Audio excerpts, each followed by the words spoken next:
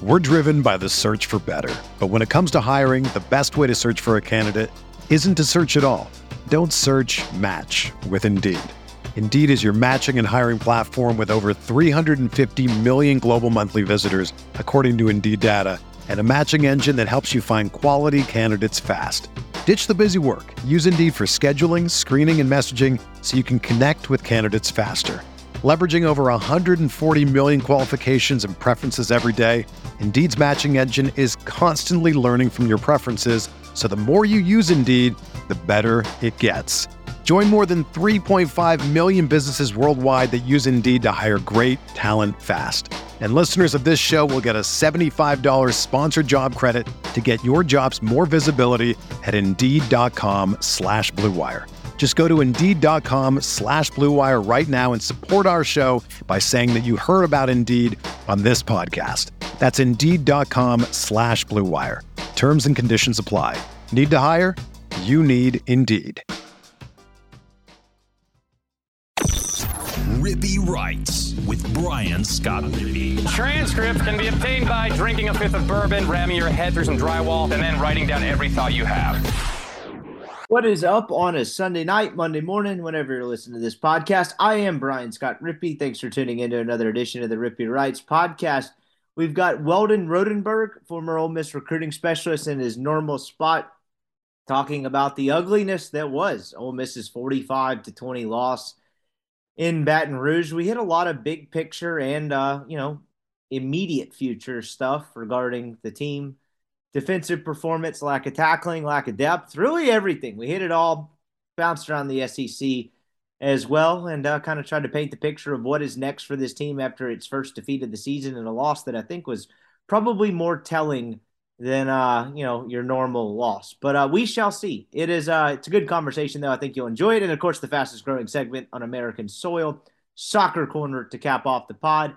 Before we get to the conversation, though, I want to remind you the podcast is brought to you by a new sponsor, Ray Stevens of Square Real Estate. Ray is a licensed real estate agent based in Oxford. He works for Square Real Estate. Whether you're looking to buy a 5-bedroom dream home or a 2-bedroom condo in Oxford, Ray can help you do that. Buy or sell. Whether you're looking to move from place to place, sell one condo, go to another, sell your house, go to another place, Ray can help to take the hassle out of that process. He provides individual service to each and every one of his clients. He takes pride in helping you find a home that you can cherish. Maybe you're coming up for the football games, tired of paying for the overpriced hotel rooms, asking friends for an extra room, whatever the case may be, and want to get a place of your own. I promise you, Ray can find you with a terrific place that fits in your price range, and boom, all of a sudden you got it squared away. You own the place. You can come up whenever you want to, football, baseball, whatever. Maybe you're an Oxford local looking to go from one house to another.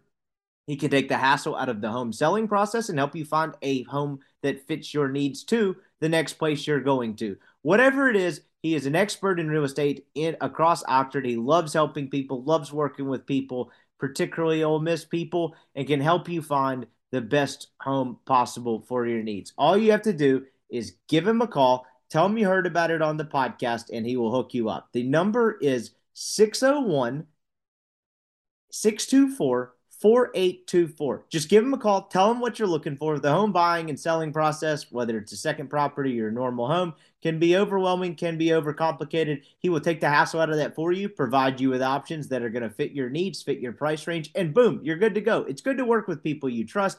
I wouldn't send you to someone I don't. He's a sharp guy.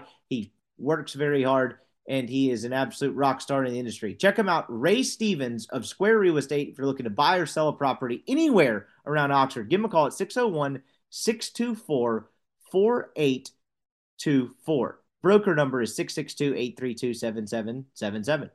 Podcast is also brought to you by Skybox Sports Picks. Who is Skybox Sports Picks? Well, glad you asked. They're the world's best gambling handicapping website. The inventors of the Skybox matrix interval and advanced modeling mechanism that help propel Skybox to the top of the sports handicapping industry. Skybox, coming off just an unbelievable weekend in both college and the NFL. NASCAR destroyed it this weekend. If you're not just blindly betting on NASCAR, even though you don't understand the sport, and just profiting off of Skybox NASCAR, I don't know what you're doing. Today, They hit plus 42.5 units on one race. That is right. You heard that correctly. If you had taken their picks on one NASCAR race, whether you watched it or not, you would have profited 42.5 units in a day. I don't know anyone else is doing that. They're also helping you make money in the NFL and in college. Stop paying your bookie out every week, adding to the Sunday Scaries. Just go on skyboxsportspicks.com, pick a picks package that fits your price range. Try it for a day, a week, a month, whatever. You can go all sports, sports-centric, whatever the case may be. It'll fit your price range, and boom, you'll be better aligned to profit than you were 10 minutes than before you tried Skybox. They'll send you a nice little email, color-coded spreadsheet, all the different units on it, and you will be equipped like a pro to profit because that's the only way to actually do it in the long run. Check them out, skyboxsportspicks.com. Once you buy a package, type in the promo code RIPPEE, that's RIPPEE, and that'll get you 20% off. Saving money and making money at the same time. What could be better? skyboxsportspicks.com. All right, here is Weldon Rodenberg on the loss and what's ahead for the Ole Miss Rebels. All right, we now welcome on Rippee Wright's football correspondent, former Ole Miss recruiting specialist, Weldon Rodenberg. And that was ugly. The Rebels lose 45-20 in Death Valley and Tiger Stadium. Started out pretty well. Ole Miss gets up 17-3 and then are outscored, I guess that's 42-3 over 39-3. I'm not a math guy. 42-3 over the final three quarters. It was pretty much a thorough ass kicking. Were you in attendance? How did that go? What was going on there? Yeah, I was there. I went in on Thursday and got to be with the family. We had a pretty big tailgate. My grandparents have had one for years in the same exact spot every year. So we went in town. Decent amount of Ole Miss friends, kind of some of my little brother's age, some my age, some your age, with Tapper and all them. So it was a fun weekend, obviously, minus the game. That was tough. But, yeah, I was there. I just got back to Houston, like I was telling you earlier, about 30 minutes ago. We were talking about a lot about the spies and whatnot outside of your Tiger suit. It looked like you may have recruited Tapper. Tapper, I saw was wearing it. I got a couple of Snapchats. Tapper in an LSU shirt. I was like, what the hell is going on there? Well, my little brother wore one too. For them, it's. I guess for me, it's a little bit different, but leaving Baton Rouge and coming back, usually, at least with Tap and with Sam, it's like if LSU sucks, they don't really care. But like if LSU's got something to play for, they kind of end up leaning that direction despite going to Ole Miss. And that's like so many people going to so many different colleges. It's nothing unique to an Ole Miss deal, but yeah, there was definitely some inner fighting amongst the family. As you had I proudly donned the red and blue, walked in there bravely to Tiger Stadium. It didn't go well for Ole Miss after a quarter. I was looking through it. I watched part of the game today on the plane ride back from Dallas. I didn't make it through the full game. I didn't necessarily feel like I needed to. I watched it by myself the first time on TV. Felt like I was pretty locked in. There's I don't know if you want to start with like a macro thought with this game. It seemed to me a lot of the potential cracks in this Ole Miss armor at 7-0, soft front end of the schedule.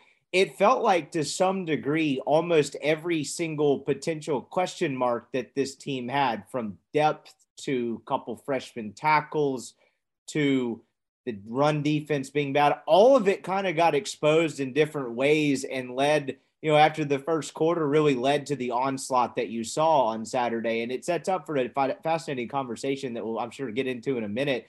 But that was really my main takeaway from this game, is like this was Ole Miss's first real test outside of Kentucky. And it was in Death Valley. It was on the road.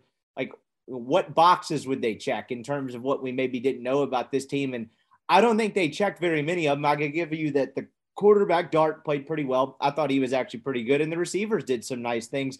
But outside of that, I can't really find very many to check. Ole Miss was really bad in every other area, and outside of that, I thought however many mini tests you want to throw out there in terms of specific areas of this team, outside of the two I just listed, I thought they failed at just about every one of them, and it got ugly.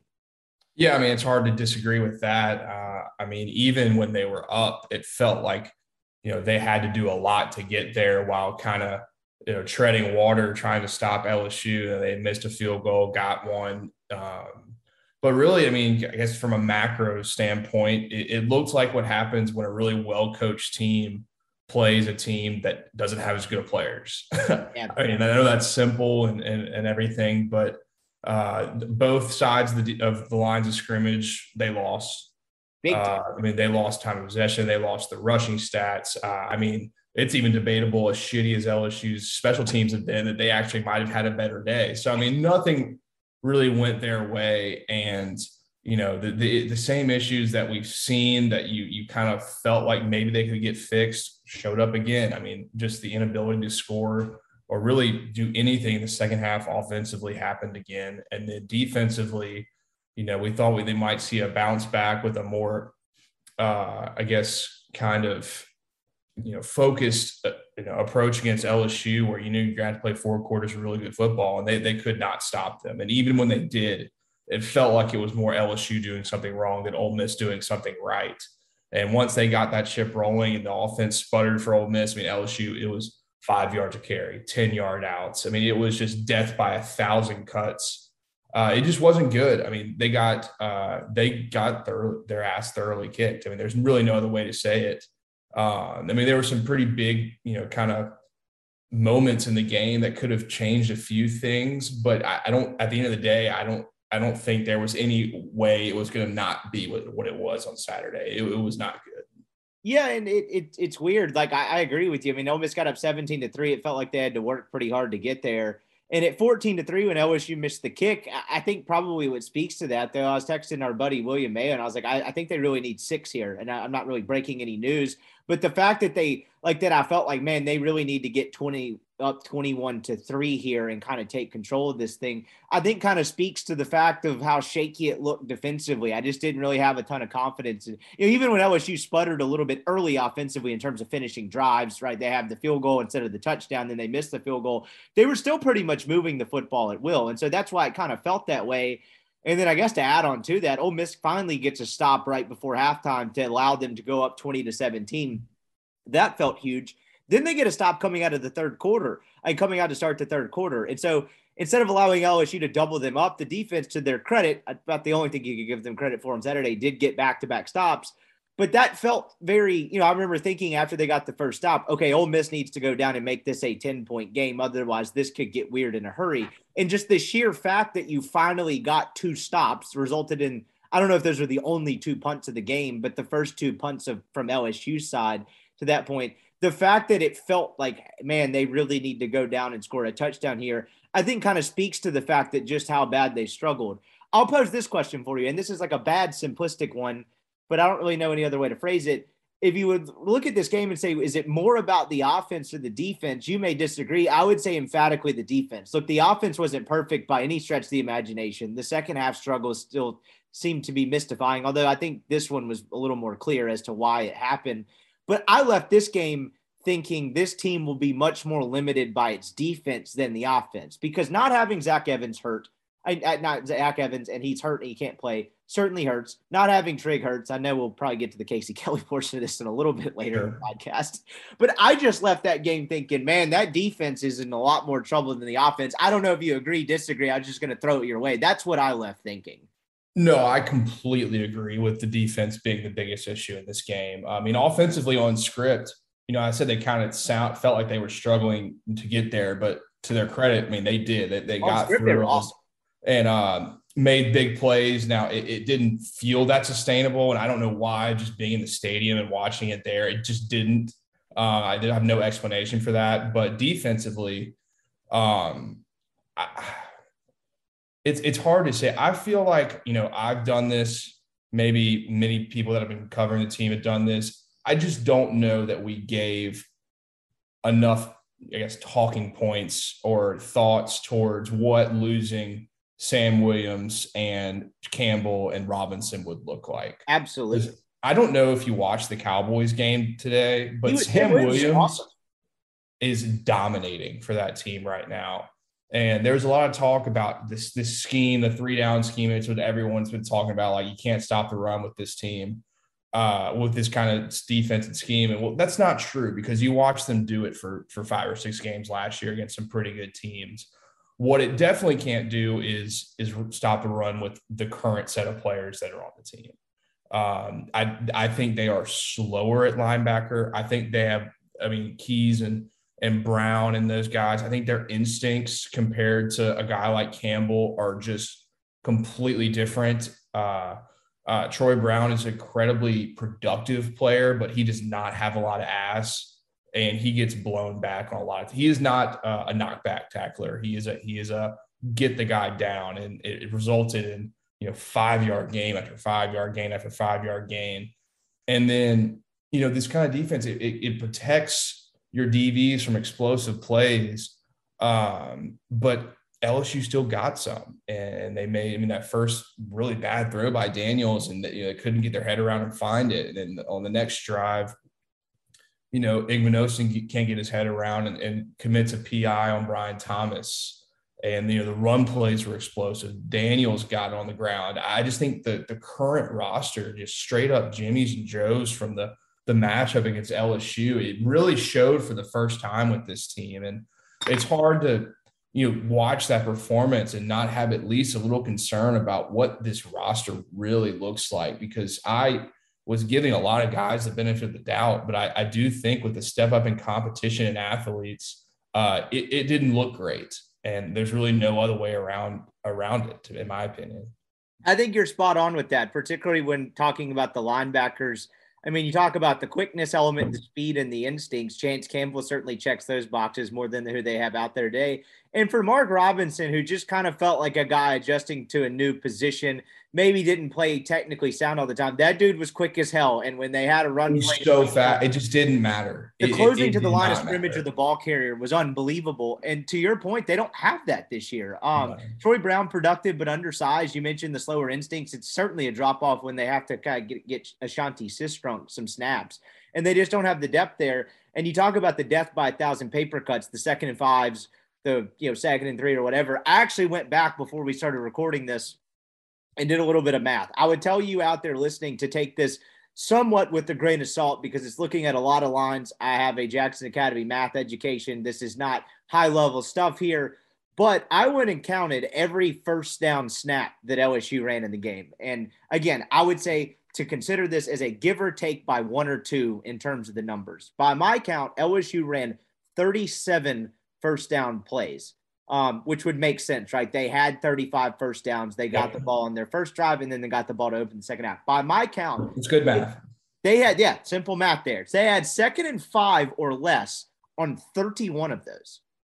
31 of the 37 times, by my count, the way I wrote it down, is 2nd and 5 or less. That means it could be obviously 2nd and 1, 2nd and 2, whatever. Also another first down.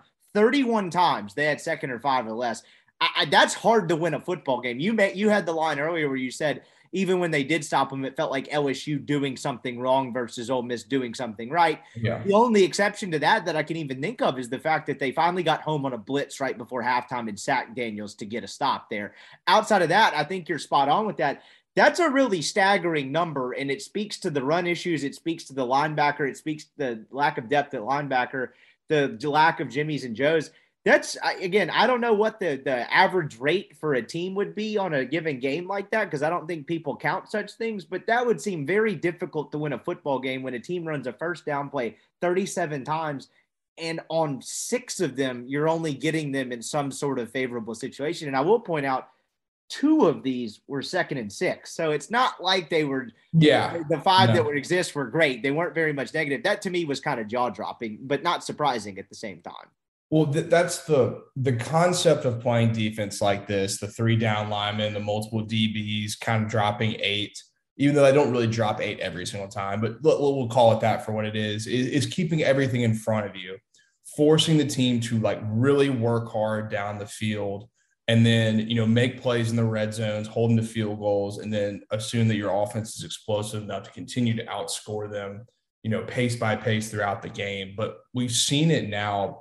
Really, this is the 2nd time, and you could call it the 3rd time, but guess this is the 2nd time they've lost against a team with superior personnel where it just did not work. And it did not look like it was going to work from the first drive of the game. I mean, Alabama last year on the road was just talented enough to give the ball to Brian Robinson to run for 6-7 yards of play. And then when it got down the red zone, that last year they were actually a pretty good red zone defensive team. Alabama was just simply better. This year they have been a bad red zone defensive team. So when LSU gets it down there, I mean, it is truly like they are going to have to mess up in order to not score a touchdown here. I mean, Auburn last week, I mean, when they got in the red zone, it was like a touchdown, and it wasn't even competitive. I mean, we've seen it kind of this year that they have not been a good red zone team. So when their defensive scheme is, conducive to you being a good red zone team and forcing turnovers and sacks and, limiting explosive plays, and you can't do it, it's not good. And it's not a me saying Partridge is bad at his job. He is not. This is a very similar scheme to what they ran last year. And last year they were really good. I think they may have slightly better depth, but I don't think we did a great job of taking into account. You have to have star players. You have to have really good football players for this to work. And in my opinion, I didn't know it. I didn't know it yet, but I feel like we have a better idea now that they just aren't as talented on defense as we kind of thought they were. I think they play more guys. They have more guys that they trust, but not more elite guys. And on Saturday was just a really, really bad game from them. And it's tough to know what is going to get better on this side of the ball, especially now that they have some injuries at key players like Brown and especially AJ. I mean, it's really, really tough there.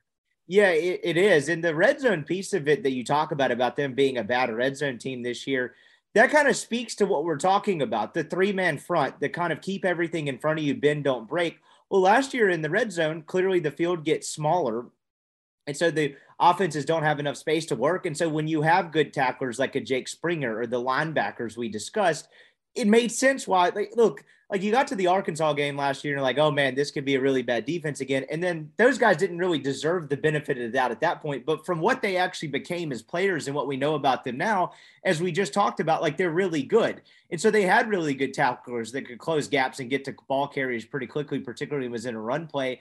And I think that's a big difference in the red zone piece of it this year is they just don't have the Jake Springer, the Chance Campbell, the run stopping threat that they did, when the field gets smaller. And I think that kind of crystallizes a large part of that issue. And then the other aspect of it is, as much as we've just talked about the linebackers, the defensive line was talked about a lot in the preseason, and I guess for pretty good reason about them finally having real SEC talent and, some semblance of depth on that defensive line. And it just really hasn't happened. Maybe they have more guys they can trust. I'm not an interior defensive line play expert by any means, but I don't know what Jamon Gordon's snap count was this time last year versus this time this year, but I feel like I see him on the field a decent bit more, which is not necessarily a good thing. And then really the main point of it is one, the star power you talk about, not having that pass rusher. They finally got Sam Williams to bring it on every single down last year. And it was just a problem. And a healthy Cedric Johnson. On the other side, exactly. Yeah. They don't have that. I would challenge you. I mentioned this on the postgame show last night. Who on the defensive line would you say has made an impact on a game where the announcers are talking about him, people are noticing them watching the game for the better part of 4 quarters? I can't think of a single guy. Like every now and then I'm thinking, oh, J.J. Bakese made a nice play there, or Cedric Johnson finally got back there. But outside of that, they don't really have anyone up front, despite the quote-unquote newfound depth, whatever you want to make of that at this point. They don't really have dudes that make consistent impacts on the game. I mean, Tywone Malone, I don't know how many snaps he played. I don't remember any plays him being out there. That's not saying he's not. The whole point is just that I don't notice him on the field. I didn't really notice a ton of Bakese. I didn't notice much of Cedric Johnson. The impact that Sam Williams had with Cedric Johnson opposite of him is just not there. And it kind of is the same way on the interior. Katie Hill, again, I'd hate to say he's had a bad year without going back and actually looking at it. I don't think that's fair to say, but it doesn't feel like that he's kind of taken the next step up, and they have a lot of that. And that's become a problem as well. You talk about the 3-man front, everyone asking why they don't put a second, another defensive lineman down there. That's so much easier said than done in the middle of a game and stuff like that, because that changes a ton. Just to be like, okay, we're a 4-3 team now. It's like that. These are good football coaches that are doing what they think gives you the best chance to win. They are trying to limit, what LSU does best with explosive plays and 1v1 balls with the receivers. You're absolutely right and able to kind of pick it apart after seeing a game like this. But it's so much easier said than done just to halfway through a game put in a completely new package. I know you saw it against Vanderbilt, but they probably had like two coverages out of that, like, two sets of stuff. LSU, you show that and like you don't have anything else to do with it, they're going to blow you out more than you already were. And the talent on the perimeter, I thought, screwed with Ole Miss a little bit. The playmakers that LSU had, right? You saw Daniels last week at Florida finally just say, all right, I guess I will start throwing it down the field. And, the results are pretty good. So when you do the whole four-man thing, it changes the calculus from the secondary perspective. And Ole Miss didn't necessarily get beat deep on a ton of throws in this game, but I did think some of LSU's speed on the edge and the perimeter, particularly on the offensive side, bothered Ole Miss a little bit. And Davison Igbinosun really had a tough game. And it just seemed like a lot of the 9 to 12 yard passes were really there for LSU all day, and Ole Miss couldn't all do day about it. But like the defensive line part of it boils down to me is they just don't have enough, really, I say enough, any impact guys that are just putting their stamp on a game, throughout the course of 60 minutes. And that's tough. And that speaks to a larger troubling issue. And, we can get to the larger piece of the conversation in a minute about, was this a one-off or is this a sign of things to come? I'd probably lean to the sign of things to come at this point, just because I don't know, like Chance Campbell, Mark Robinson aren't really walking through that door. And I know we use their name a ton in the first 20 minutes of this podcast, but and Sam Williams, that's a big issue. And I just don't see how that's getting fixed going forward. And, whatever this team is, if they have slightly worse top end linebackers, not much depth there, and the defensive line isn't up to snuff, I just don't know how that gets fixed over the next 4 games. Yeah, it sounds like I'm kind of turning my thoughts on the team because I've been pretty positive about the defense throughout the season. But I thought this was after Auburn, I was like, okay, there's clearly at least a little bit of concern here. Then when you see it 2 weeks in a row, it's like, fool me once, shame on you, fool me twice, shame on me. And you kind of begin to dissect the actual personnel, and you've gotten a bigger, chunk of games and a bigger, just point of reference to look at now. And it's pretty concerning. I mean, LSU's offensive line has not been great this year. They have 2 true freshman tackles that obviously has been talked about a lot. Both are incredibly talented players, but have been wildly inconsistent. And when you're watching that stadium, and I always end up watching offensive line, more than the receivers running down the field. I mean, Campbell and Jones stoned Robinson and Ivy and whoever else it was for the entire game. I mean, there was no pass rush with the 3-man front. And we've seen, Ole Miss last year get to the quarterback with 3 men. But what's even worse is we didn't get there on blitzes. I mean, that was the most concerning. Yeah, I mean, the LSU, the walk-on running back they have, who isn't a great player, but is absolutely serviceable. I mean, he's a really good pass blocker. Our guys did not get around him, and then when you're throwing more people than the offensive lineman has to block, you have to beat the running back, and they literally could not do it. I mean, it's weird, but as it is to say, but we downgraded, quite a few areas. In my opinion, now kind of seeing the full picture.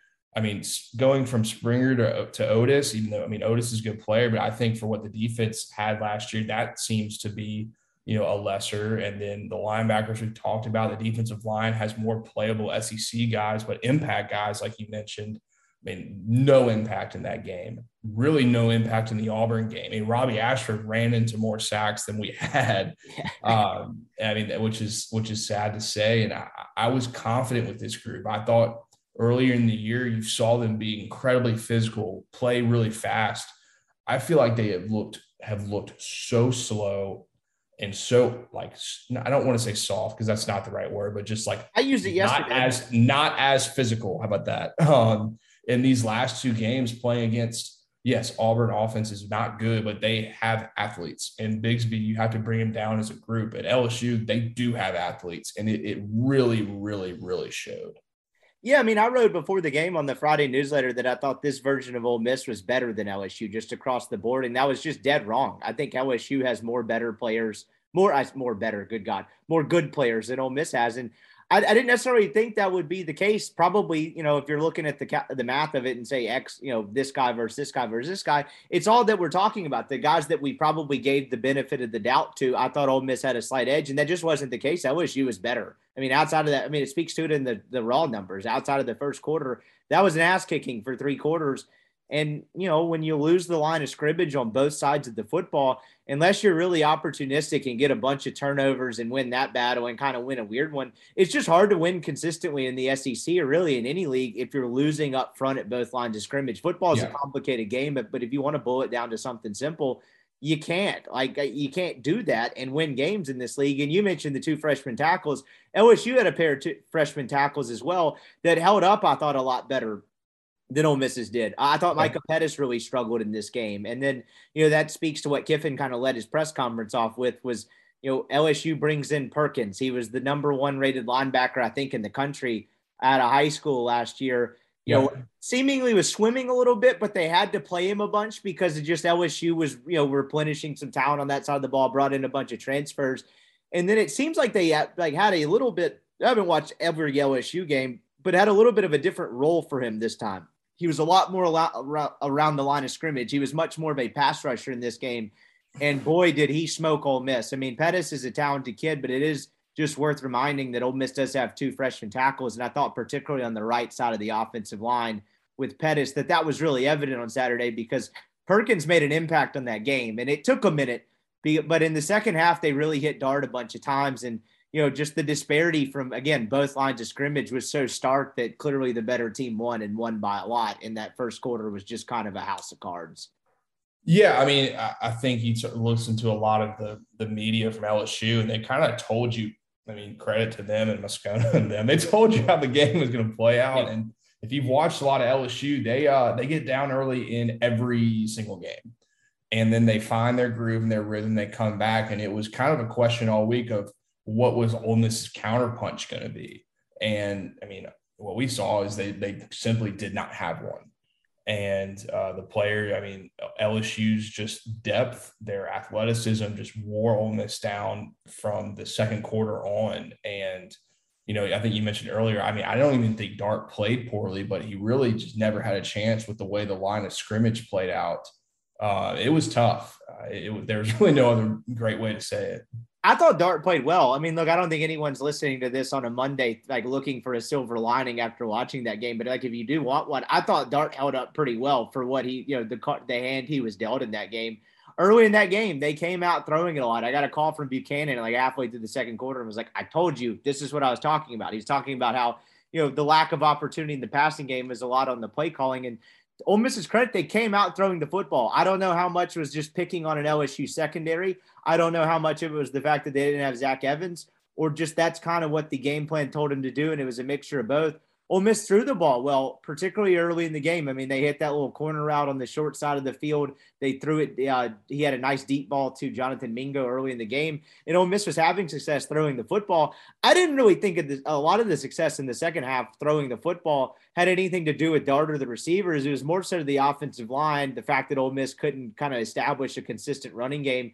And then the fact clearly after, a couple possessions, they were chasing the game. And so from that standpoint, I thought Ole Miss was actually decent in that regard. It just didn't really matter because of everything else against them. And so it's interesting because I guess as we flip the conversation to the offensive side of the ball, you talk about Moscona and all those LSU media kind of telling you how the game was going to go.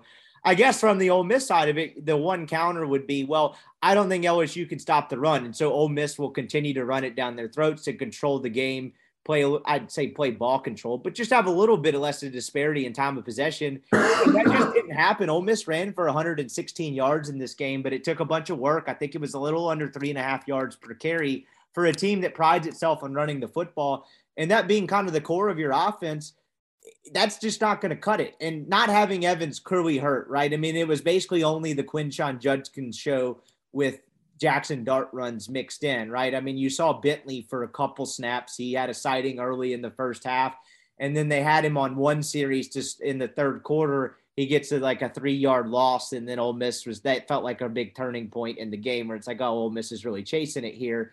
So not having Evans clearly hurts, right? When you have that complement to Judkins and you kind of have the two-headed monster, that makes your running game a lot stronger. But if you're going to be a good team that's a West contender, you have to be a lot better than just not, one running back being missing cannot be that drastic of a difference in this game. And the fact that it was, I think, kind of speaks to probably the now altered expectations of this team. So I don't even really have an end point in all of that. I just thought the fact that them not having Evans clearly hurt, but the inability to compensate that collectively, not just the offensive side, but the defensive side too, kind of exposed the thinness of this team and them not having as many bullets in the chamber as we maybe thought. I think that's very fair. I mean, I think losing Zach for this game was pretty huge. Quinshon's a great player and played well. He is a true freshman who he doesn't need to be a 28 carry guy at this point. Are those days just kind of over? I mean, Derrick Henry was kind of an anomaly, but particularly true freshman, everything you said is true, but just that idea in general is kind of long gone, isn't it? Right. You have to have some balance. Two guys that can do it, and Evans and Judkins have been so dynamic together that, losing one of those guys, and then, Bentley, he either isn't healthy yet or just kind of isn't that kind of player between the tackles guy. So you really only have one running back. Dart is a good runner, but when they finally put Perkins in, I mean, that completely negated him. I mean, Perkins compared to him athletically was just a clear mismatch. So that was really tough. I mean, I know the numbers look decent in running, but it didn't feel decent. It felt really, really hard-earned runs. And they came out, kind of on fire, throwing the ball around, and that was going to be their recipe to win. I think, Kiffin knew that, LSU was going to take away what you do best and force you to do something else. But, the matter of the fact is that they couldn't block. So they basically took away both, that they weren't getting a lot of, chunk yards on the ground. And then, after that, those first 2 or 3 drives, their inability to block Ojulari and Gay and Perkins kind of negated their ability to exploit the LSU DBs. And, I think Ole Miss's wide receivers, I mean, they got open, and they got open pretty often. I think one of the biggest plays in the game, I don't even know if I've mentioned this yet, but, it's 17-10 and Mingo is streaking and Dart misses him deep. Yep. And it was going to be a touchdown. And, it's just small, simple plays like that can come back to haunt you. And, I still don't think it would have changed the outcome of this game, but it does change, the chemistry on what LSU has to do, the math, what LSU has to do on offense. It gives them another opportunity to possibly make a mistake or don't score a touchdown while you continue to play catch up, I guess you could say.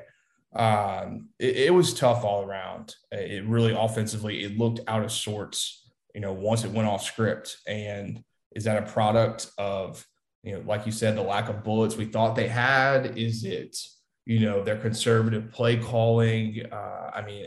It's hard to say. It felt like they kind of got away from some of those really, complex running schemes, and they were going to a lot more simple inside zone in the second half and just really not having any success. And, was that part of the game plan because they knew they were going to have to throw the ball to win? Was it because, Judkins, just was getting exhausted, just had to be more simplistic? I don't know, but it was not great.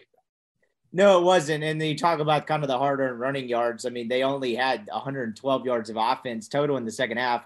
32 of those were rushing. So 84 of the total yards they had on the ground came in the second half. And, it's worth reminding they weren't chasing the game for the entire second half. That was a ball game going into the fourth quarter until the game got away from them.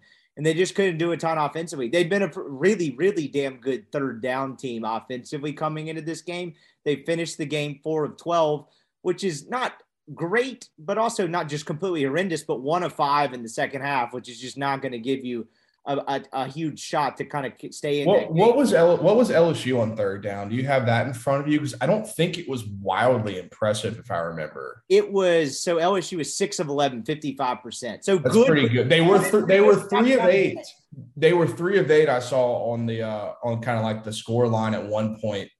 Like when Ole Miss was still up. So like they never got to third down a lot, but when they did, they weren't great on it. And kind of going back to the defense, when you're talking about 2nd and 5 every time, like that is just such a problem. I'm kind of going all over the place thinking about this game, but there were just so many kind of glaring issues with how this played out.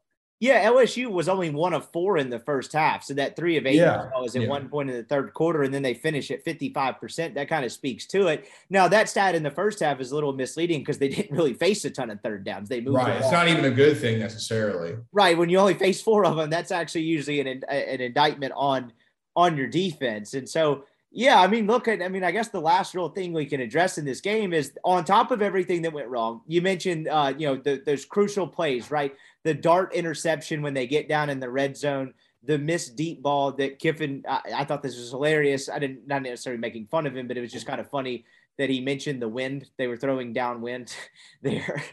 He mentioned that on his halftime TV interview, and I was like, "Oh, we got Aaron Boone in the house here. This guy's blaming the wind." Oh God, overthrow. Yeah. That was 9 feet by the guy. The wind maybe contributed a little bit, but I don't think that was the reason for that one. I just thought that was kind of a funny moment at halftime of that game. But on top of that, the fact that they didn't force any turnovers, and then those swing plays in the game, I felt like Ole Miss lost a lot of them.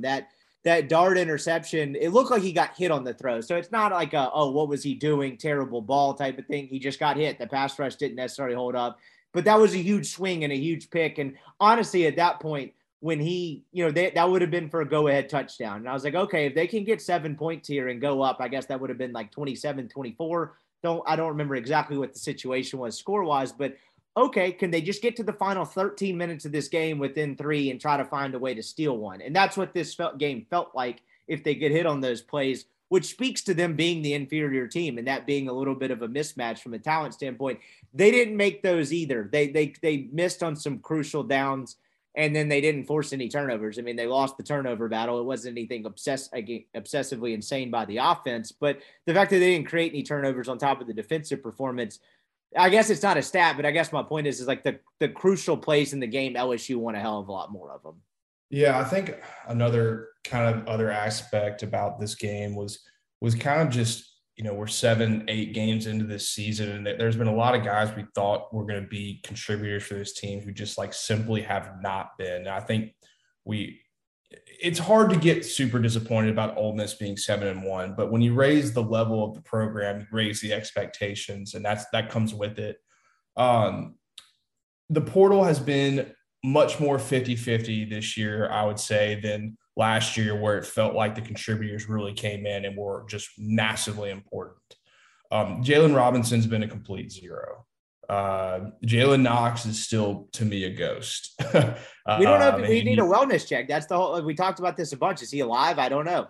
Yeah, in Asia. Completely agree. He total zero. Mason Brooks sounds like a great kid and a great guy. Has been entertaining and somewhat of a leader on that offensive line. Does not play. Ulysses Bentley has been hurt, but he really does not play. Signed to safety from Vanderbilt. Don't know if they really expect him to be a huge contributor, but has not played. Kari Coleman has been kind of swimming. He started off hot, but got a little nicked up and kind of has been up and down, to say the least. And if we're going to do this deal of roster building this way, and when you have 50-50 guys you're expecting to contribute highly and they don't. Not including the fact that some of the high school guys that they've signed the past year or two, like, haven't really shown up as either. It reared its ugly head in a pretty big way on Saturday. So I think that starts to become a questioning of the. It's hard to question who, what, or why. For me, it's not always like the assistant coach, there's always the Derek Nix conversation, which is ridiculous, but what do they need to adjust at least something? Because, it feels like they have more depth, but the more we look at it and the way some of these games have turned out, it's like, do we really know if they actually do? So it's something to at least look at going forward with the way they've built. And it seems like they're recruiting well, but if they're going to go portal heavy again, it's like, is this going to be a year by year thing? You got to hit more. Yep. And you got to build depth, and that to a certain point, and this is a conversation for another day, kind of speaks to still, even if they're really good in the portal, that you're really only going to build real depth through recruiting high school guys. And they're doing that seemingly, as you pointed out, pretty well so far. I saw they got a commitment. I'm not a huge recruiting guy this time of the year, 4-star kid the other weekend, but I did see Yeah, a really, really good player. I went and watched his stuff for fun. Really, really good. Yeah, something like 7 of the 10 guys they currently have committed are consensus 4-stars, which is good. But that wasn't the case last year, and so that depth is not there. And I guess to kind of put a bow on this thing, because there's no real point of like going through the game. I mean, everyone watched it. It was what it was. The last point on this is probably the conversation that I brought up at the top. Was this a one-off, or was this more of a sign of things to come? Was this foreboding of what's going to be the case, over the final 4 games of the season with the bye week mixed in? Chase asked me this question kind of point blank on the post-game show last night. I thought this loss was really telling in a lot of ways. And I get college football has become this very strange week-to-week sport where one team looks awesome one week, terrible the next, and it's becoming increasingly hard to figure out for a multitude of reasons. And so I guess Ole Miss could fix this. This could be just a bad day in Baton Rouge. But I lean heavily toward the side of this is a foreboding sign of things to come for all of the reasons we just outlined. I don't know necessarily how they're going to fix the run defense to the point that it needs to be competitive against Alabama, hell, against A&M, as bad as they look, against Arkansas. Mississippi State's not going to run it, so congrats on their luck there. But everything else in totality, combined with the offensive line and the 2 freshman tackles in the exterior, I just don't see it getting better in totality at this point in the season with 4 games left, to where I side with very heavily at this point, leaving the opportunity open for me to be totally wrong. But I thought this was a foreboding sign that told a lot more about this team than just a bad Saturday afternoon in a hostile environment. Where do you land on this? It's tough to say. I mean, if you're looking game by game and looking towards next week, which I think this team definitely is and needs to do, they have no excuse to lose to Texas A&M. In my opinion, you have absolutely no excuse to lose that team. That's not a good football team. If they end up losing that game, then there's some real questions of this team might be a 7-5 team, and everything that every national person has said about the soft schedule and their frauds could be true. I'm not sure I'm on that boat yet. I do trust these coaches to kind of look at this and be like, okay, like I said earlier, fool me once, fool me twice. Like, something will have to change defensively. Will it be a full sale scheme change? I don't think so, but there's going to have to be minor adjustments or even major adjustments to make sure what happened on Saturday does not happen again, or at least to a lesser degree. I mean, Bama is what Bama is, but you're playing 2 other good offenses after that are going to present pretty interesting problems in different kinds of ways. It's tough to say. I mean, there was definitely a lot of bad on Saturday. And another point that I've kind of brought up a few times is I really have not been super impressed with the way Kiffin's teams have played on the road. Yeah. And that is very nervous against Texas A&M. I mean, the last 4 games they've lost have been away from home, whether it was a Sugar Bowl, which is an anomaly, but Bama and Auburn, and now this game, and then, even going back to 2020, Arkansas, they've had some really bad games on the road. And there is context to every individual game. So, things are different in different ways, obviously. But they have another big road test coming this weekend. I mean, Kyle Field will still be Kyle Field. The cold always shows up. So it'll be a good atmosphere. I was at the LSU game. This is not, sore butt hurt me, but it was not that great of an atmosphere. I was going to ask you this next, as we talked about it, Tennessee. I got reports of a lot of empty seats. It wasn't anything impressive. It's nothing that I grew up going to see. I've been to more LSU games than probably anybody listening to this podcast. I've seen great 2:30 environments. I mean, 2018 Georgia was one of the most insane LSU games I've ever been to. This was nothing special. The atmosphere did not beat this team. The other team beat this team pretty heavily, as we've talked about throughout this deal. So next week could be very different. That place, for all its flaws, is usually packed, and it's usually pretty loud. And, of course, Tiger Stadium can be too, but they're going to have to play a lot better on the road. It's just a straight up fact. I don't care what their record against the spread is for home versus away. The losses have all been coming on the road, and some of them have been pretty uninspiring fashion. So I think that's something they may need to look at too. It does feel like Kiffin plays a much more conservative offensive game plan on the road. And I understand that from some standpoints, but I can't answer why, but I remember watching the Auburn game last year, and obviously they had injuries. I understand that completely. But at the end of the day, you had Matt Corral, 2 really good running backs. It just was kind of weird. And when they were healthy against Alabama, it was like, it doesn't look like what they do at home. And when you saw those first 3 drives against Auburn, you're like, a lot of this stuff is just different. It just looks different. And I don't know how to explain it. It's a very simplistic way of looking at it. And I even could be wrong. Maybe they're doing even more complicated stuff on the road. I could be wrong, but it doesn't look like it. And on Saturday, I was pretty damn locked in, and it was just not a great performance. It's not the end of the world at all. And I would lean towards, believing that this team does have talent and that they can fix this, and that, a lot of these games coming up, they absolutely can win. But it's understandable to have the reaction that this was not good, and that's okay.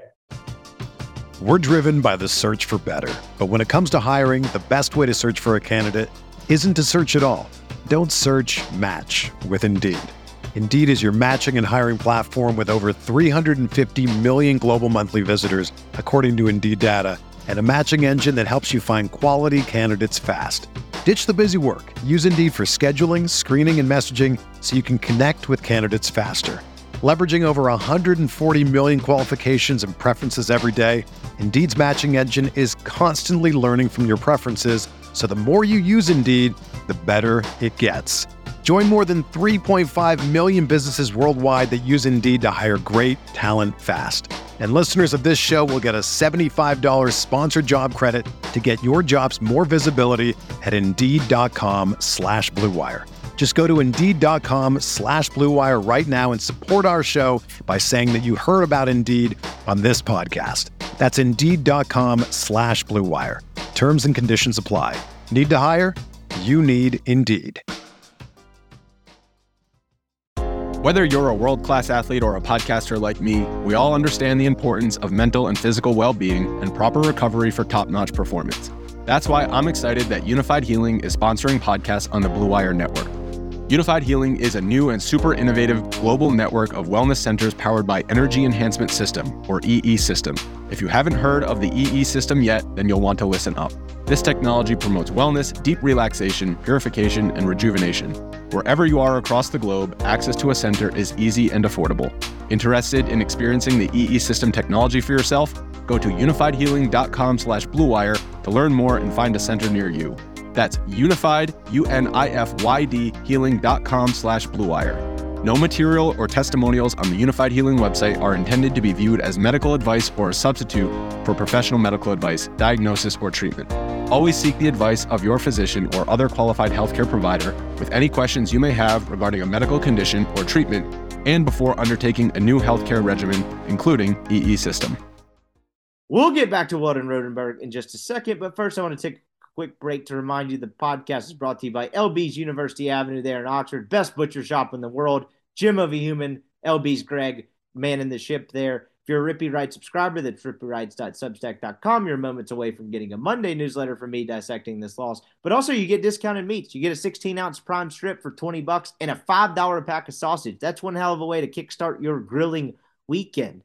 Just show Greg proof of subscription, and he'll get you set up. Then go find your own favorites. LB's is an incredible place to kick off your grilling weekend. It is weather's getting better. Everything's a little cooler outside. Throw something on the grill. Why not assure that it's going to be awesome? Greg wants to make sure whatever it is you need, he has it or he will get it for you. That's why he's the best in the business in Oxford. Check him out. LB's University Avenue there in Oxford. All right, back to Weldon Rodenberg. Yeah, and it's a like a, I don't want to say touchy like subject, but like it is a complex subject in that sense. Is right, you're right. They are a different team on the road a lot, but like the other side of that coin is as you articulated, this is not like a disagreement anyway. They didn't lose on Saturday because they succumbed to the scene and the stage. Like absolutely not. Like they were fine in that sense. They just weren't good enough as a football team. And that's the more damning piece of it. If they had lost this game, like say Mississippi State lost it, to where they just kind of, peed down their leg in the second half, and whether that was the stage or the environment or not, and you felt like you let one get away, I thought this would be a much different conversation. But the butt kicking that they took for 3 quarters, is almost more damning. It would almost be better if Ole Miss had been in that game. Spoiler alert, close loss better than a non-close loss. But just the fact that you could chalk it up to, they just weren't quite built for it, had a couple turnovers late, and they just didn't do enough things to win the game. They just got thoroughly butt kicked by a team that I didn't think was as good as Ole Miss, but clearly was much, much better. And I think that speaks to kind of the question overall that we posed and that we seem to agree on. Is just this was probably a sign of more foreboding things to come. The last thing before we get to like the future part of it and then kind of bounce around the SEC, I'd be remiss if we didn't at least talk about the tight end aspect of it. I don't want to dump on the kid too much, but that Casey Kelly drop in the third quarter felt really crucial on the third down, to where if he catches it at the sticks, they keep the drive going. I'm not saying it changed the game. I'm not saying it changed the outcome of the game, but that felt big. And it's important from the sense that they did lose Michael Trigg, who swimming, whatever you want to think of his year, even when he was healthy, is more athletic, is a better pass catcher, and is more of a threat. And Kiffin, granted, he hasn't used a tight end a ton in the last 2 seasons after the Kenny Yeboah 5-game stretch there in 2020. It is something like that's another aspect of it. Like Kelly did not play well in this game. He had the illegal man downfield. I didn't necessarily think that was his fault per se. It looked like he maybe thought the ball was caught behind the line of scrimmage, but it wasn't. And so he's 9 yards down the field blocking. But that coupled with the fact that he just doesn't seem to be able to catch the football very consistently is a tough one. And, I don't know if we've minimized the Trigg loss by any stretch of the imagination, but it hasn't been talked about as a very detrimental one. And just, I don't know, you kind of saw that on display, all the small chinks in the armor. I feel like that's another one, not having Trigg and having to go play Casey Kelly. That was clearly a huge drop off. And the other, the thing that's interesting to me is that's clearly it. Kyron Heath was playing at Mansfield Legacy out here in Dallas, wherever he was last year. It's the Casey Kelly show until Trigg gets healthy. And that's just another component in the passing game. And with some run blocking stuff they don't have, because he really struggled. Yeah. And he's the only guy you have.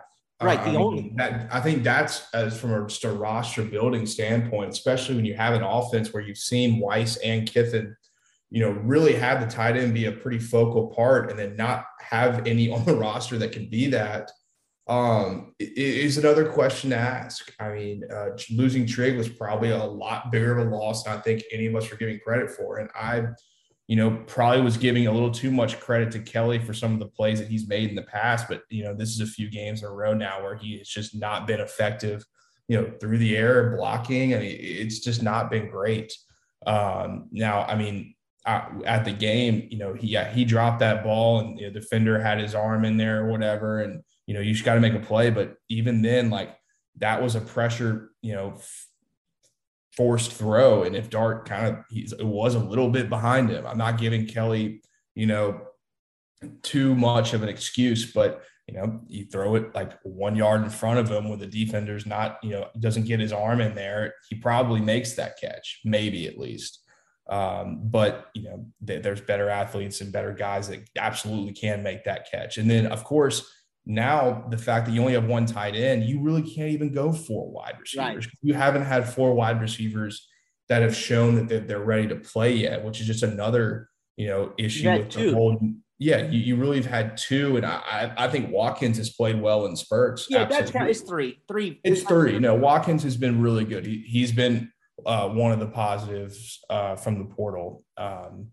It's hard to say. I mean, we're all looking to nitpick at all the negatives after this game. And I think somewhat rightfully so, because it was a game that, we thought Ole Miss had a team that was absolutely prepared and ready to play and win this game. And, the way they played, it kind of begins to open your eyes to some things that, maybe we kind of refuse to do so at this point. And they're going to have to fix them, because A&M, that's not, like I said, it's not a good football team. But it looks like they're going to play the 5-star freshman next week. He played against South Carolina and in a pretty impossible position and didn't look great. But what I can tell you is the kid's a good athlete. He can make plays with his feet. He has a cannon for an arm. At least he did in high school. We'll see how that translates to college. But that's a complete unknown, and that's going to be something very difficult to prepare for. So, I mean, it's just weird. You're going to get a heavy dose of A-chain. You better be able to stop the run. A&M, they've been really bad offensively, but they've got 3 damn talented receivers that if you give them the opportunity to make plays, they are capable of doing it. It's weird saying all this, having watched them not score 24 points against teams, but I've seen those guys make really impressive plays. Evan Stewart and Chris Marshall are dudes. They have just consistently not been very good on that side of the ball. But if you give them the opportunity to run the ball well, that opens up everything, is what I'm trying to say. And they are capable of doing something with it. So it's not going to be an easy game, but if you're the program you kind of think you are, the program that you've built to this point, it's a game you should win. And I think that if they do not win that game, not to be too hyperbolic, but then you really kind of have to look at the way this roster was constructed, the way this, the schemes have been created, and really kind of dissect, okay, what do we really have going on here? Yeah, you're exactly right. And the last piece on the tight end part of it, I saw a tweet from a fan account. I had no clue if they listen to the show. This is not necessarily making fun of them, but everyone was mad at the Casey Kelly part of it. It's like the emotional part of fans watching a game. He gets the drop, people are pissed. But I saw this tweet. I know exactly the one you're about to say. Yeah, it's a screenshot of the rest of the tight ends on the roster that aren't Trig. It said it's time.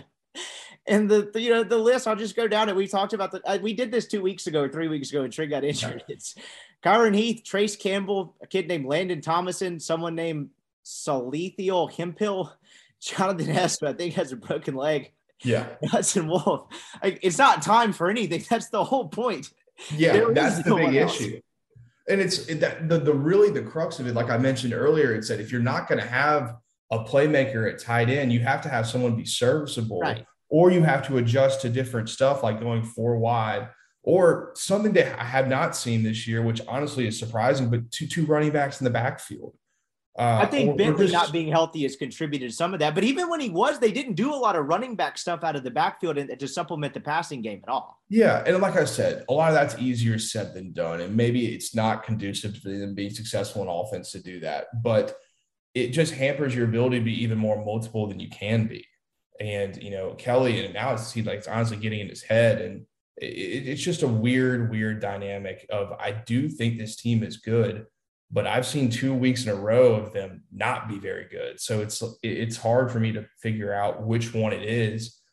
This game leads me to believe that it's kind of exactly what we thought in the beginning of the season. This team was 8-4, 7-5 at the worst, 9-3 at the best. That's still absolutely in play.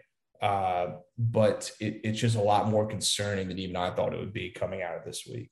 Yeah, absolutely. And I think they'll beat Mississippi State. I think there's an outside chance they could, lose the Alabama game and find a way to win the 2 road games, and you get the back-to-back 10-win seasons. But that leads us into what I wanted to get to next is, what is the actual conversation with this team? Because I think after the Kentucky game, maybe it was Auburn, I don't remember, was the first time I really opened up of all right, can this team win the West? They're 3-0. You're in the 4th weekend in October.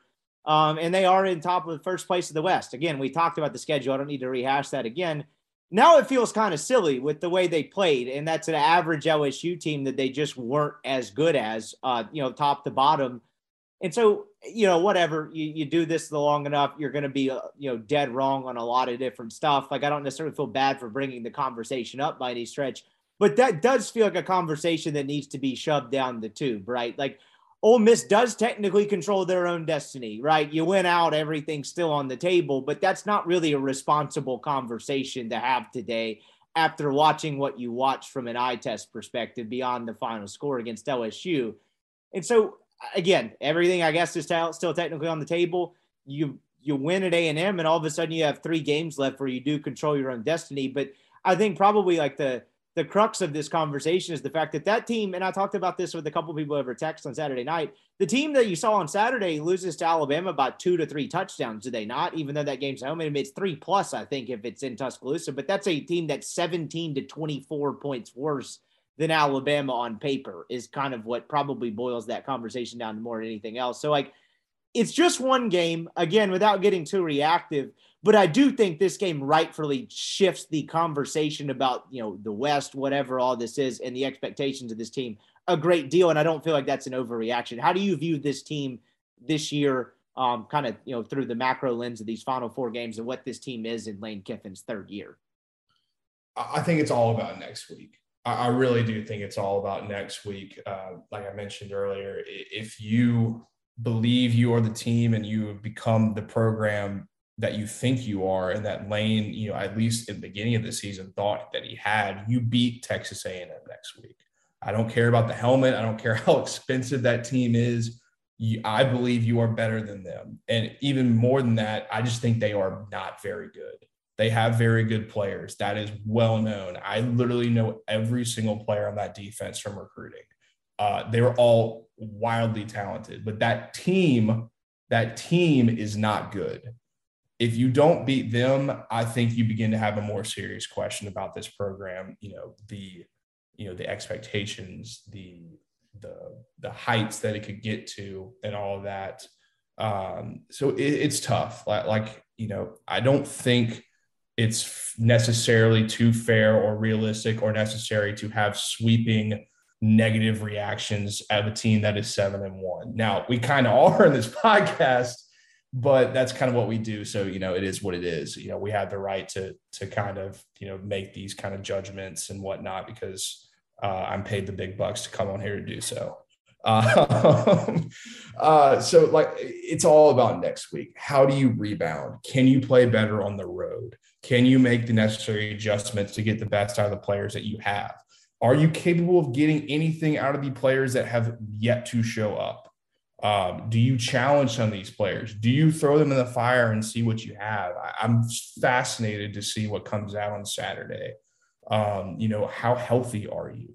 What's your team like? I mean, you're about to go into a bye week, and, situationally, games before a bye week are not great situational spots for football teams because they're ready to get there. So I don't know. I'm not ready to have, the full on, program dynamic conversation yet, because I don't think that's necessarily fair after just one loss. But like I said, next week will be really big at that point. Well, and that's the other piece of this too, is if we do get into the program piece of it, it is year 3. Economics Savings right? Lesson 3. What we got? The an ad going intersection here? of pet care and What have I wallet done? care is Sorry, vital care. I pulled up. Me? Yeah, no, that's me. I pulled up some ESPN stats on the South Carolina game, and I got you. Flow from Progressive for a second. But anyway, back up. We're back on the stream here. The conversation about the program as it is, it's worth reminding people that it is year 3, and you lose a incredibly talented quarterback that had been the rock of the first 2 years of this build in Matt Corral. They lost a lot off of that defense, right? And so if you look at the big picture aspect of it, is even if this thing does finish 8-4, I think 7-5 losing last 5 in a row, just as a week-to-week business as this is, would change it immensely. I think even 8-4 would be a ton different, particularly if you win the Egg Bowl, is a ton different than the 7-5 and you actually do go 7-0 and 0-5 in the last 5 weeks. I think that's drastically different. I do think Ole Miss will win at least one of these games coming down the stretch. I don't see 0-5. I'd probably conservatively still say 9-3. And that's a pretty good mark to get to 3 years in the program, to go 10-2 and 9-3 with a new quarterback and a whole lot of new pieces on the team as a whole. So from that standpoint of it, is as bad as this feels, probably the false sense of raised expectations in this year alone, it does seem like they have a quarterback that is, primed for big moments, primed to play well at games against quality opponents. They have a good quarterback. A good quarterback. They have a good quarterback. I don't care. Dart is good. He does some silly things, but he is a good quarterback. He's better than Corral has been in the 2020 season. And look, that's weird in a lot of senses because of COVID, all that, but just in terms of decision making and taking care of the ball and all that, he's actually had a better campaign than I think than Corral had in 2020. But that's kind of my point, is like, as bad as this feels, as bad as okay, they're not as good as you think they are this year, it's still in an incredibly healthy place. I just think, and this is a conversation that we'll have at the end of the season, I'm sure, but I just think, okay, you have the quarterback. You're going to have both running backs, I think, at least for another year. What can they do to replenish the talent and build better depth on the defensive side of the football, get better at receiver, and ensure the offensive line is not a liability? That's kind of how they take the next step, right? They have the quarterback. How can you build a better, more complete defense and get him a little bit better weapons in the next 2 years that he's going to play at Ole Miss? That's kind of the interesting piece of it to me. Like, it's not a bad place to be, I guess, is the point, is what I'm trying to get at in all of this, despite the loss feeling so bad. It's still only year 3. Yeah. it's this team on really both sides of the ball feels like they are being forced to scheme it all up. Some people pick them to go 6-6. It's worth reminding people. Yeah, they have to scheme it up on both sides. They have to, scheme up some sick shit on offense. They have to play a defense that is, relatively scheme dependent, because that's the best way for them to win football games. In year 4 of this tenure, you need to feel like you have a roster to where not everything has to be schemed up. Obviously, of course, you have a plan, you have an identity, you have to do what you do, but the Jimmies and Joes have to be improved. And, I think slowly but surely they're doing that. Right. Ivy's got another year or two. Like, they do have some guys that have more years to play, but it's got to get better from high school recruiting too. 100%. It was always my, concern with the portal is that these guys are basically just, they're 1-year guys, they're 1-year free agents for the most part, especially the ones that they have tried to get because they want to have guys who have played significant snaps that they believe are going to contribute, significantly. And I believe that is the right way to go about the portal. But it's a double-edged sword, because when you lose them, you have to replenish them. And, high school recruiting has been, at least the year before, not great. Not a whole lot of contributors. Now, that's the SEC. It's not easy to play as a true freshman, but there are positions where it isn't that difficult. And, wide receiver is one of those. Running back is one of those. If you're a dude, you get to play. And a lot of those guys have kind of just not played. And, there's guys I have a lot of faith in. I think Larry Simmons and Jeremiah Dillon can be good football players. But at least to me, it's a little concerning that you don't have the best depth at wide receiver, and those guys cannot step onto the field. They haven't got a high school receiver that's played. Yeah, I mean that's a little concerning, I would say. I mean, you got even freaking Alabama has like 4 freshmen that are out there playing. That it's not their best group they've ever had, but they're out there and they make plays here and there for sure. So the roster construction is a point to cover, I think, especially, kind of looking at how this season ends. That's a large, long-term conversation, but the A&M game is the most important thing right now. So that kind of conversation can rest for at least for another week. Sure. And you talk about contributors, it's basically Benison and Judkins. That's it, right? They don't really have anyone else that's ready to play right now. And so I think that's something to monitor kind of going forward from a big picture standpoint. Let's get around the SEC before we get to Soccer Corner and get out of here. Let's just start with the opponent they have next week. South Carolina beats Texas A&M at home. It's an unmitigated disaster in College Station with Jimbo Fisher right now. And I think this is an interesting setup leading into this game because that's a must-win for Jimbo Fisher and A&M just from a sheer pride standpoint. For Ole Miss, it's a must-win from a what kind of program are you in this current moment standpoint, as I thought you articulated very well, to multiple points throughout this pod. That game, A&M's offense, as bad as they've been, they've been competent at times, right? I thought they were competent against Alabama. They had spurts of competence in this game, but they got behind early in this game because South Carolina takes the opening kickoff for the touchdown. They immediately throw an interception. They're down, 14-0 or 10-0 or whatever it is. Really felt like 17-0 before you even had a time to take a breath and was like, whoa, this game started. And just never had a chance to crawl out of that hole. I guess we'll start with the A&M aspect before we get to the Ole Miss, like what this means for Ole Miss in this coming week. Oh, my God. This is a guy that would be fired if he does not have a $95 million contract in really any other scenario. We talked about how expensive they are. I get they've had quarterback issues, but beyond that, this is unbelievable to me. I get, Texas 8-4 instead of A&M. Hilarious meme. I get it. I get the overrated piece of it, but they can't go on the road and beat that South Carolina team that they're just that drastically more talented than. Oh my goodness, that was a disaster. Yeah, it doesn't matter how talented you are. If you give them, spot them 17 points before you blink, pretty similar to, the way that LSU spotted Tennessee. Oh my God, sorry, I watched the Pelicans game too. If you spot a really good or not even a really good, any football team, 17-10 points before you can blink, it's not going to be a good outcome. And it's kind of a weird game where the score wasn't necessarily totally indicative to kind of how the game flow was. Because once it all settled down, they kind of, South Carolina really didn't play very well. Rattler was terrible. A&M was better for 2.5 quarters. It just didn't for 2.5 or 3 quarters because they just have so much better players in South Carolina.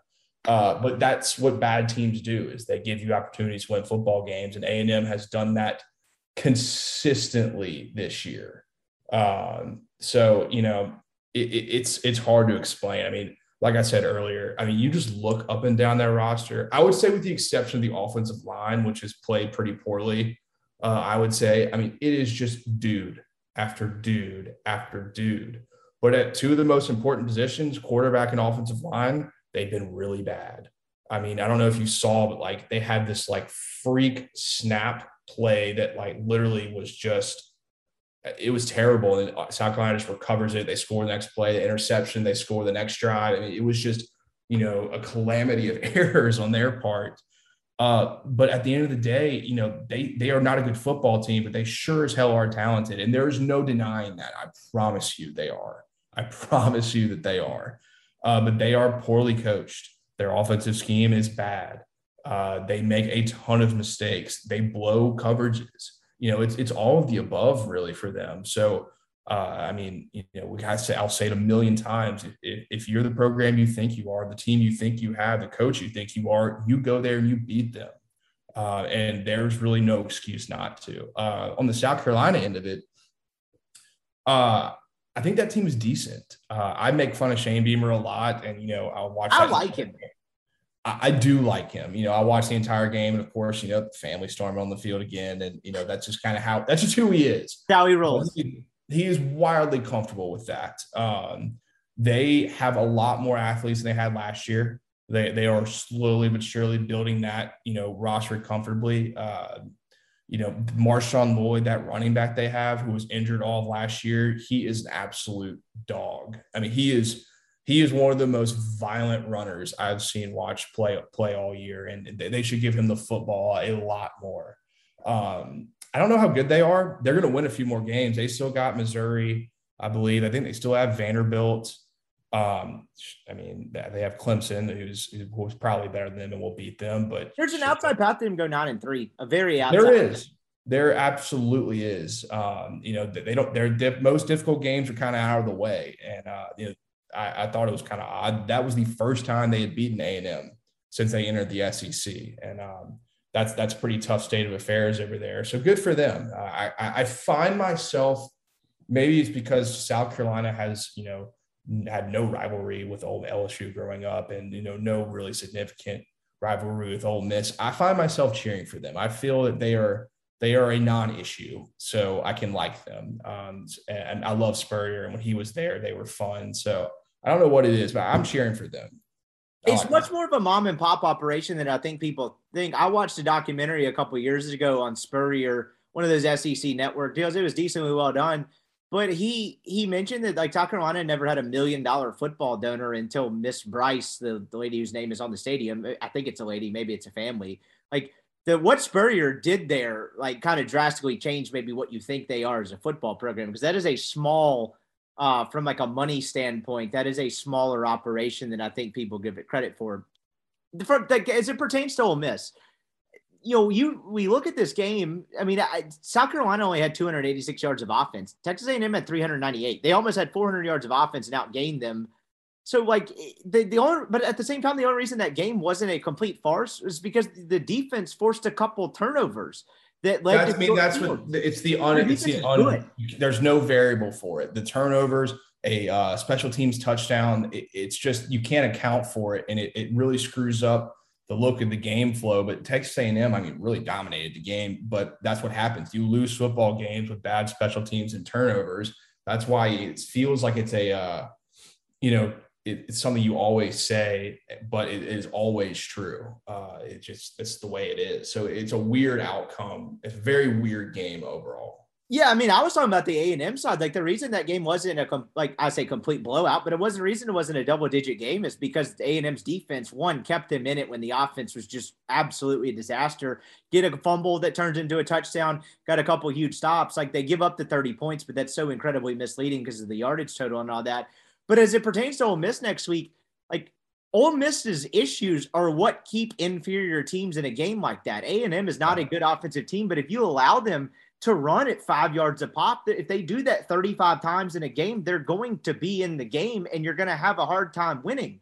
They have talent all over that defense. They are going to stop the Ole Miss offense somewhat consistently. Like, I don't think this will be a get-right week for the Ole Miss offense. I don't think they'll score 35 points. And it's like, all right, now they're kind of back on track. I don't know what Evans' health status is, but even if he plays, I just don't think that's a game where it's like, all right, they had 300 yards on the ground again, 500 yards of total offense. Like, when you look at this game, and we can get to it, we'll preview it throughout the week or whatever, and we'll talk about it after next week. But that's the scary aspect from an Ole Miss standpoint is, yeah, this team sucks offensively, but they can still run the ball. A-Chain's awesome. Like, they average 4.5 yards a carry against South Carolina for like 129. We're chasing the game. Like, they are going to stay in the game if Ole Miss is not better against the run. And, the defense is going to have to get stops because it's not going to be the offense moving the ball up and down at will for 4 quarters and scoring 40-something points to bail you out like they did against Auburn. That's just – I don't see that happen. It's not. I mean, shit, they were playing that game and Le'Veon Moss, a 5-star true freshman from Baton Rouge, started playing, and he looked great too. And I was like, crap, I forgot he was on this team. That is how talented they are. Now, they are not a good team, like I've said multiple times, but like, golly, it's a weird matchup for Ole Miss because you can't stop them running the ball. I mean, that's not good. No, it's good luck. They call it under your butts. Which is great, thought process on that from me, but Yeah, but I mean, it's the truth, and that's really what we'll be telling about this team. Last thing on this before we get to the other games, then get out of here. But like, what do you do? Like, if there's ever a recipe to put a football program in purgatory, it's to go out on a ridiculously long contract that wasn't warranted on a head coach, that it kind of had a bad ending at Florida State. Ross bids against himself and gives him an extension. They had the 10-1 season with COVID. Like, it's very hard in college football now with people just being willing to swallow up buyout money. Like, it's just, water down the faucet and no one cares. You can change your circumstances very quickly in college football. Ole Miss is a prime example of that. The program is not in good shape. Lane Kiffin gets there. They win 5 games in a COVID year. Then they win 10 and they might win 9 this year. You can change it quickly. But I feel like the one way to do it is what A&M has done. Look, someone at some point will get mad enough to where this buyout, if it's in the 70s or 80 or whatever, like someone next year, if it goes bad again, will swallow it up. But the point is, he's not getting fired this year. I just find it in this day and age of no patience, guys getting fired all the time. A&M is somehow, despite all the talent, despite the recruiting budget and all that, managed to put their football program in a purgatory of complete mediocrity, basically just on selling out on a head coach, which just looks like an idiotic move. It's easy to play the results game, but I didn't think it was a great decision when they did it. I was like, oh, sweet, they got Jimbo Fisher. Wait, how long is that contract? Why? Like, it just went against the grain of anything that college football has been about for a decade now. No, I mean, it's looking like very similar to what's going on in Los Angeles with the Chargers right now. You've got a head coach with a Ferrari that's running it into a brick wall. I mean, there's really no explanation for them being a bad football team except for they're poorly coached on offense, and that's it. And you cannot win if you suck on offense in this sport anymore. And I always said, they're definitely not going to be able to fire him. In my opinion, these guys are insane. If they need to shell out 25 million, or not 25, 95 million, they might do it. It wouldn't stun me, but that would be one where I was like, oh my God. Like, wow. No, I mean, nothing will stun me in this sport anymore. It really won't. So if Ole Miss goes in there and beats their ass, and then you begin to see those conversations coming out of nowhere, I'm not going to be surprised anymore. So hopefully they do that, because I think that's the funniest dumpster fire in the world. It is a hilarious dumpster fire. Really a light week around the SEC. I didn't watch a second of Vanderbilt Mizzou. Congrats to Mizzou on finally getting a win. Vanderbilt covered. They played hard. That's my analysis. Go YouTube the video of the Vanderbilt sack fumble that they had. Okay. They had a linebacker that completely hopped over an offensive lineman. I'm talking a standing offensive lineman. He literally completely jumps over him and sacks the Missouri quarterback. That's all I saw from that game. But it wasn't our British guy, was it? No, not the British guy. I can't remember the guy's name, but they showed the play on the Jumbotron at the LSU game, and it was like, holy shit, that was insane. So go look at that. That sucks for Clark Lee. As I've said many times, I am rooting for him as much as anybody in this league. They're close. They are very close to being a good football team. So that was probably their one chance to get an SEC win, and it didn't work out. Yeah, went straight down the tube.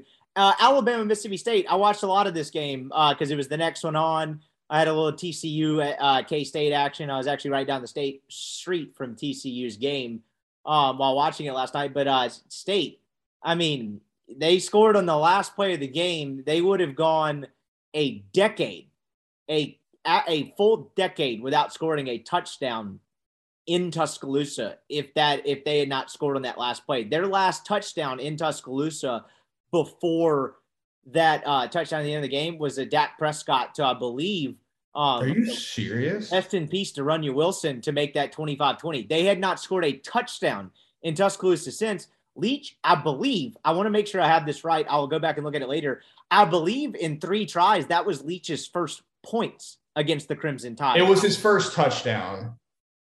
For sure. It wasn't his first points. They scored like 9 last year, I think. Okay, Phil, so first touchdown. That to me, I mean, I don't have a huge take on this, but that the air raid is what it is, man. The offense wasn't bad in that game at parts of it, but you know, when you don't really have a ton of threat to run the ball, when you have teams that are better athletes against you, that kind of gimmicky we do what we do scheme is just, you're going to be a 7-5 team and you're going to be 9-3 with a chance to be maybe 10-2 if you have all the right pieces come in place. But his State is a reflection of what they are as a program. I get Alabama's better, but the fact that they just are now writing that off as this isn't going to be competitive. I saw a State beat writer said this gets harder to watch each and every year. The fact that there's just no chance. I mean, Ole Miss played a competitive game against them with no defense in 2020. Like, that to me was just a reflection of what their ceiling is and can be as a program without being too dramatic. But I mean, my God, the air raid, you can't score once in 3 tries. Given, again, they scored on the last play of the game, but it took you 12 quarters to score a touchdown against Alabama. Woof. Yeah, and it's beginning to bring up the classic definition of insanity deal with them. I mean, there's no change there. And then, you know, I saw Leach's press conference after the game where he said, you know, if you really want to scare the shit out of our players, have someone put on an Alabama uniform. That's not a great thing to say. And that's not a great thing to say, especially when it's your offense that can't score. But I do think there is something to say for that because, I mean, he's in that building. This guy is not stupid. Now, sure. Alabama has made him look stupid, but, you know, maybe he does have a point that this team, when they see Alabama and play Alabama, they just act differently, play differently, think differently, you know, whether that he saw it in practice, you know, before the game or whatever it was. I don't know, but it's just a bad look. I mean, and Alabama was trying to, and the Mississippi State defense, to their credit, put up a pretty damn good fight. I was impressed. Yeah, no, they really did. But offensively, I mean, they have had no shot to even play a competitive game with that team for 3 seasons now. Yeah, it's rough, and you know they had a tough week, right? They had the kid that passed away, and a lot of stuff going. 100%. But you know, on top of that, the 3-year sample size just still is what it is, and then. I don't know. That's just a rough one. And then Leach, I saw this. I'm guilty of reading State message boards after a loss. I do it to a couple of fan bases. I just think it's kind of funny to read. But, you know, he started talking about the receivers and dinosaur arms and that he was a big dinosaur guy as a kid. And every reaction to it was like, all right, this isn't cute or funny anymore. We just got our ass kicked and he's doing the quirky Mike Leach thing. And it's like, I remember working in radio before like the layoff and all that when they hired Kiffin and Leach. And I didn't know which one would be better. I didn't know which program would ascend upward or whatever, but I did. It's obvious as plain as day that when they aren't winning games, that whole Leach thing, when he's not in Pullman, Washington, is going to wear thin on people. Like, you don't need to be going on a dinosaur rant when you just lost by 30 in Tuscaloosa. And, you know, that was another dosage of that where it's just like, well, what are you saying, man? I like Leach. I think he's an awesome character. So do I. But I do get what you're saying. It's like that stuff is kind of not that cute here, especially when you lose to Alabama for the 3rd straight season like they have. Nothing else really happened around the SEC. I mean, you had the Tennessee, UT Martin, Arkansas was off. Florida, I think, was off. Was Kentucky off? Florida, Kentucky, and Georgia, were they all off? Did I have this correct? Yeah, I think so. I think they were all off. We can input our new segment of expensive fraud coach alert. Let's do it. James Franklin. Yeah. Good win against Minnesota. He beat a not very good team that has been injured. So that's what he does very, very well in Penn State. I bring this up because Mario Cristobal, another. Oh, yeah. I was going to get to this one before we got to Soccer Corner. I was going to tee you up. They lose to Duke. They didn't just lose to Duke. They got destroyed. They got destroyed by Duke. Bad Duke team. And I'll push back on that. Mike Elko, I think he's the former A&M DC has gone there. That team has not been bad. Okay. But that is Duke and you are Miami. Miami sucks. They are terrible. In this portal era, recruiting era, a year one Miami team should not be this bad. Should not be this bad. There is absolutely zero excuse for it. Literally none. They are terrible. So going along with Jimbo Fisher, my three favorite expensive fraudulent coaches, your update is 1 and 2, which is to be expected coming from those three guys. Honestly, the Cristobal thing makes me so mad. I don't know why. I always talk with Siski because I know he knows him from Alabama. And he's like, what do you have against this guy? I have a lot against a guy who had Justin Herbert running like the triple option zone read offense at Oregon, getting paid to be the savior of Miami. And I guess there's so many Miami media members that like bought into this deal and was like, we're the best. And they had the Ruiz guy buying all their players. It's such an easy fan base to cheer against. And I knew this was coming. I just saw it from a mile away. He's one of the worst game managers there is. He is a good program builder. It was all cute when he was speaking Spanish at the press conference and everyone was buying in. This team's terrible. And yeah, they're going to have a good quarterback next year. It's a true freshman, Rashada, but it doesn't matter if your coach can't coach. And they are atrocious. And I'm here all for it.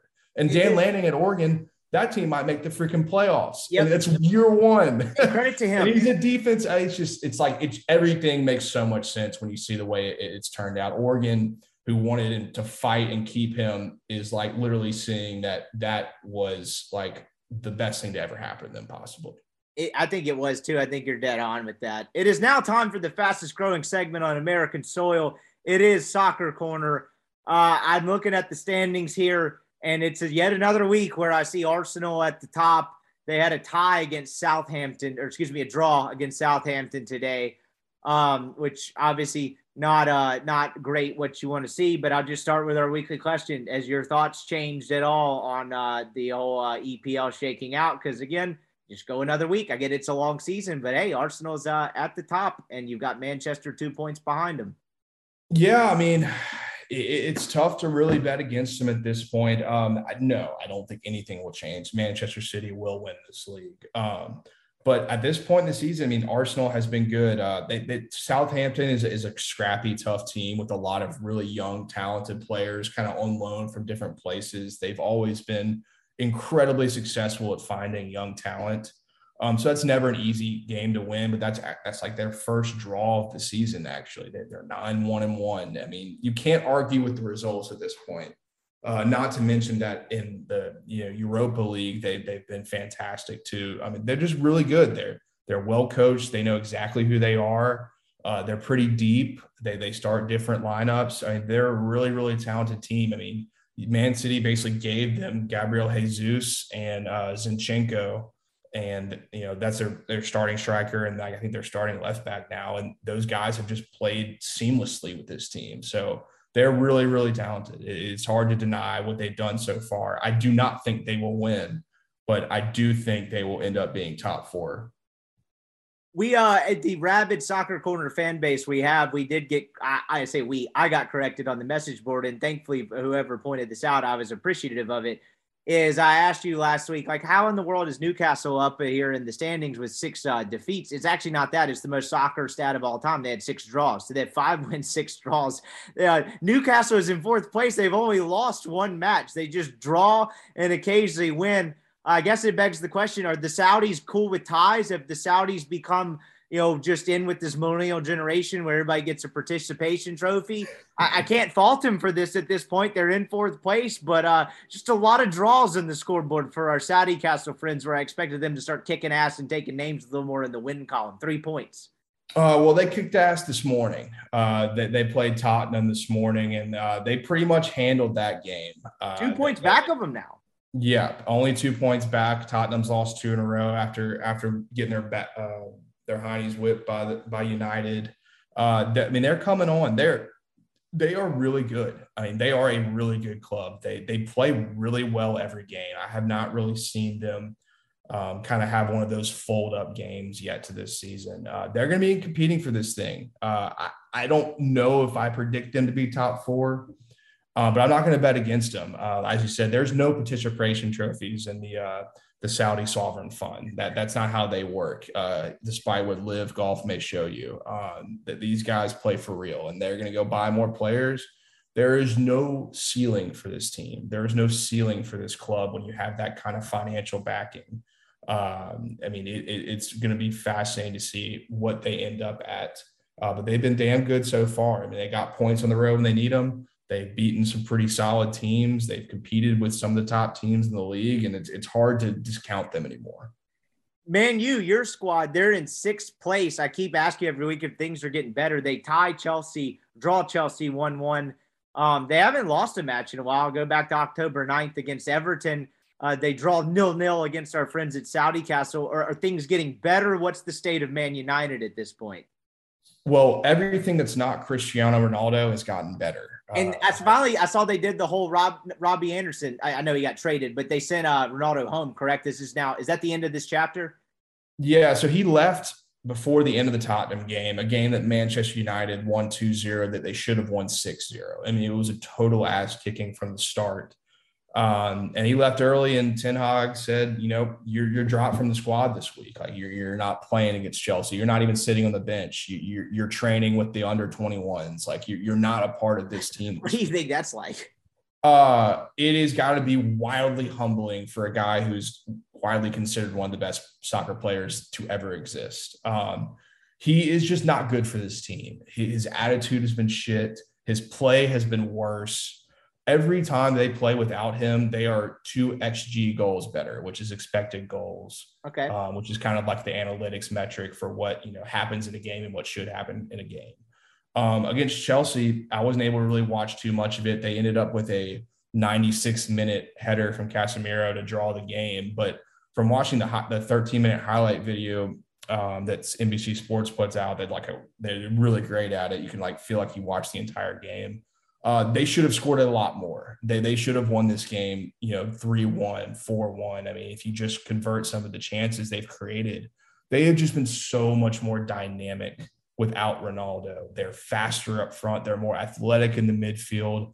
Not everything is not funneling to try to get him to score. It's a full team. The issue they have is, despite that, their ability to finish with Rashford up front has not been great. They've been struggling to finish easy chances, which is what a great striker does. And they don't have one in this team, and that will cap their ceiling if they don't get one come the January portal window, if we want to call it. But it's hard to be disappointed where they're at. I mean, they're in 6th place, but they're 3 points from 3rd.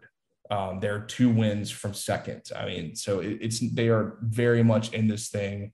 They have played better and better and better. They're not a great team. They're not necessarily even a deep team, but they are definitely better than I thought they were going to be coming off those 2 pretty pathetic losses to begin the season. I love looking at the bottom, the relegation zone. Our friend, the real life Ted Lasso, Jesse, whatever his name is, clearly we're close friends because I can't remember his name. They are now in the relegation zone. They're in a tie. All 3 clubs that are in the relegation area now are tied for last with 9 points. I was just looking it up a second ago as you were talking. Leeds has not won a match since August 24th. That doesn't not seem great. Is our friend in trouble? Is Ted Lasso getting canned a year after keeping them in the Premier League? I don't know if they're there yet, but you're beginning to teeter on issues there. They play a unique brand of football. They are high press, high intensity, and it has not worked out in their favor in these past few games. and that they really haven't gotten great, results off of teams that like haven't been very good. I mean, I'm pulling up their last few games. A 3-2 loss today at Fulham at home, not great. Leicester lost 2-0. Arsenal lost 1-0. Palace lost 2-0. Aston Villa, they fired Steven Gerrard, and that was a draw, 0-0. So it just hasn't been good. It hasn't been consistent. He's an American. He will not be given the benefit of the doubt over there. He's an anchor. He's a wanker, a yanker, all the above. So it's teetering towards issues. I'm not sure they're there yet, though.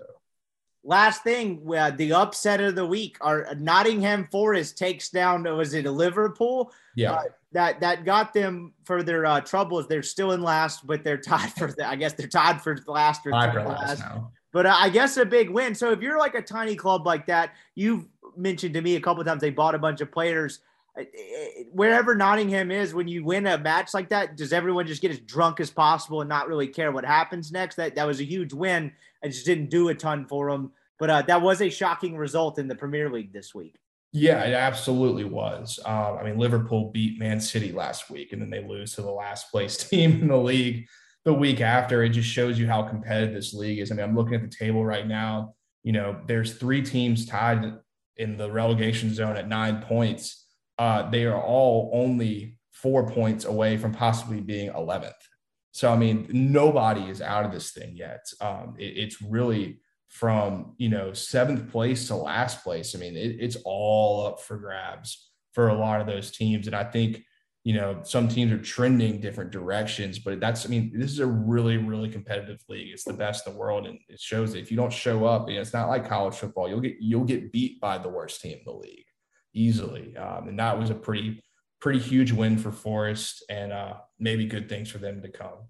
This has been the fastest growing segment on American soil, Soccer Corner. Weldon Rodenberg, our resident football expert. I appreciate the time, my man, as always, and we'll chat with you next week. All right, see you, Rip. All right, that is our show. If you made it to the end, I appreciate you making this podcast a part of your day through the wins and the losses. Sure to be an interesting couple weeks ahead. We'll have much more on Texas A&M and everything else going forward. So I appreciate you guys listening. We'll have a bunch more for you coming down the pipe this week. Y'all have a safe and happy start to your week, and we will holler at you in the middle of the week, probably around Wednesday.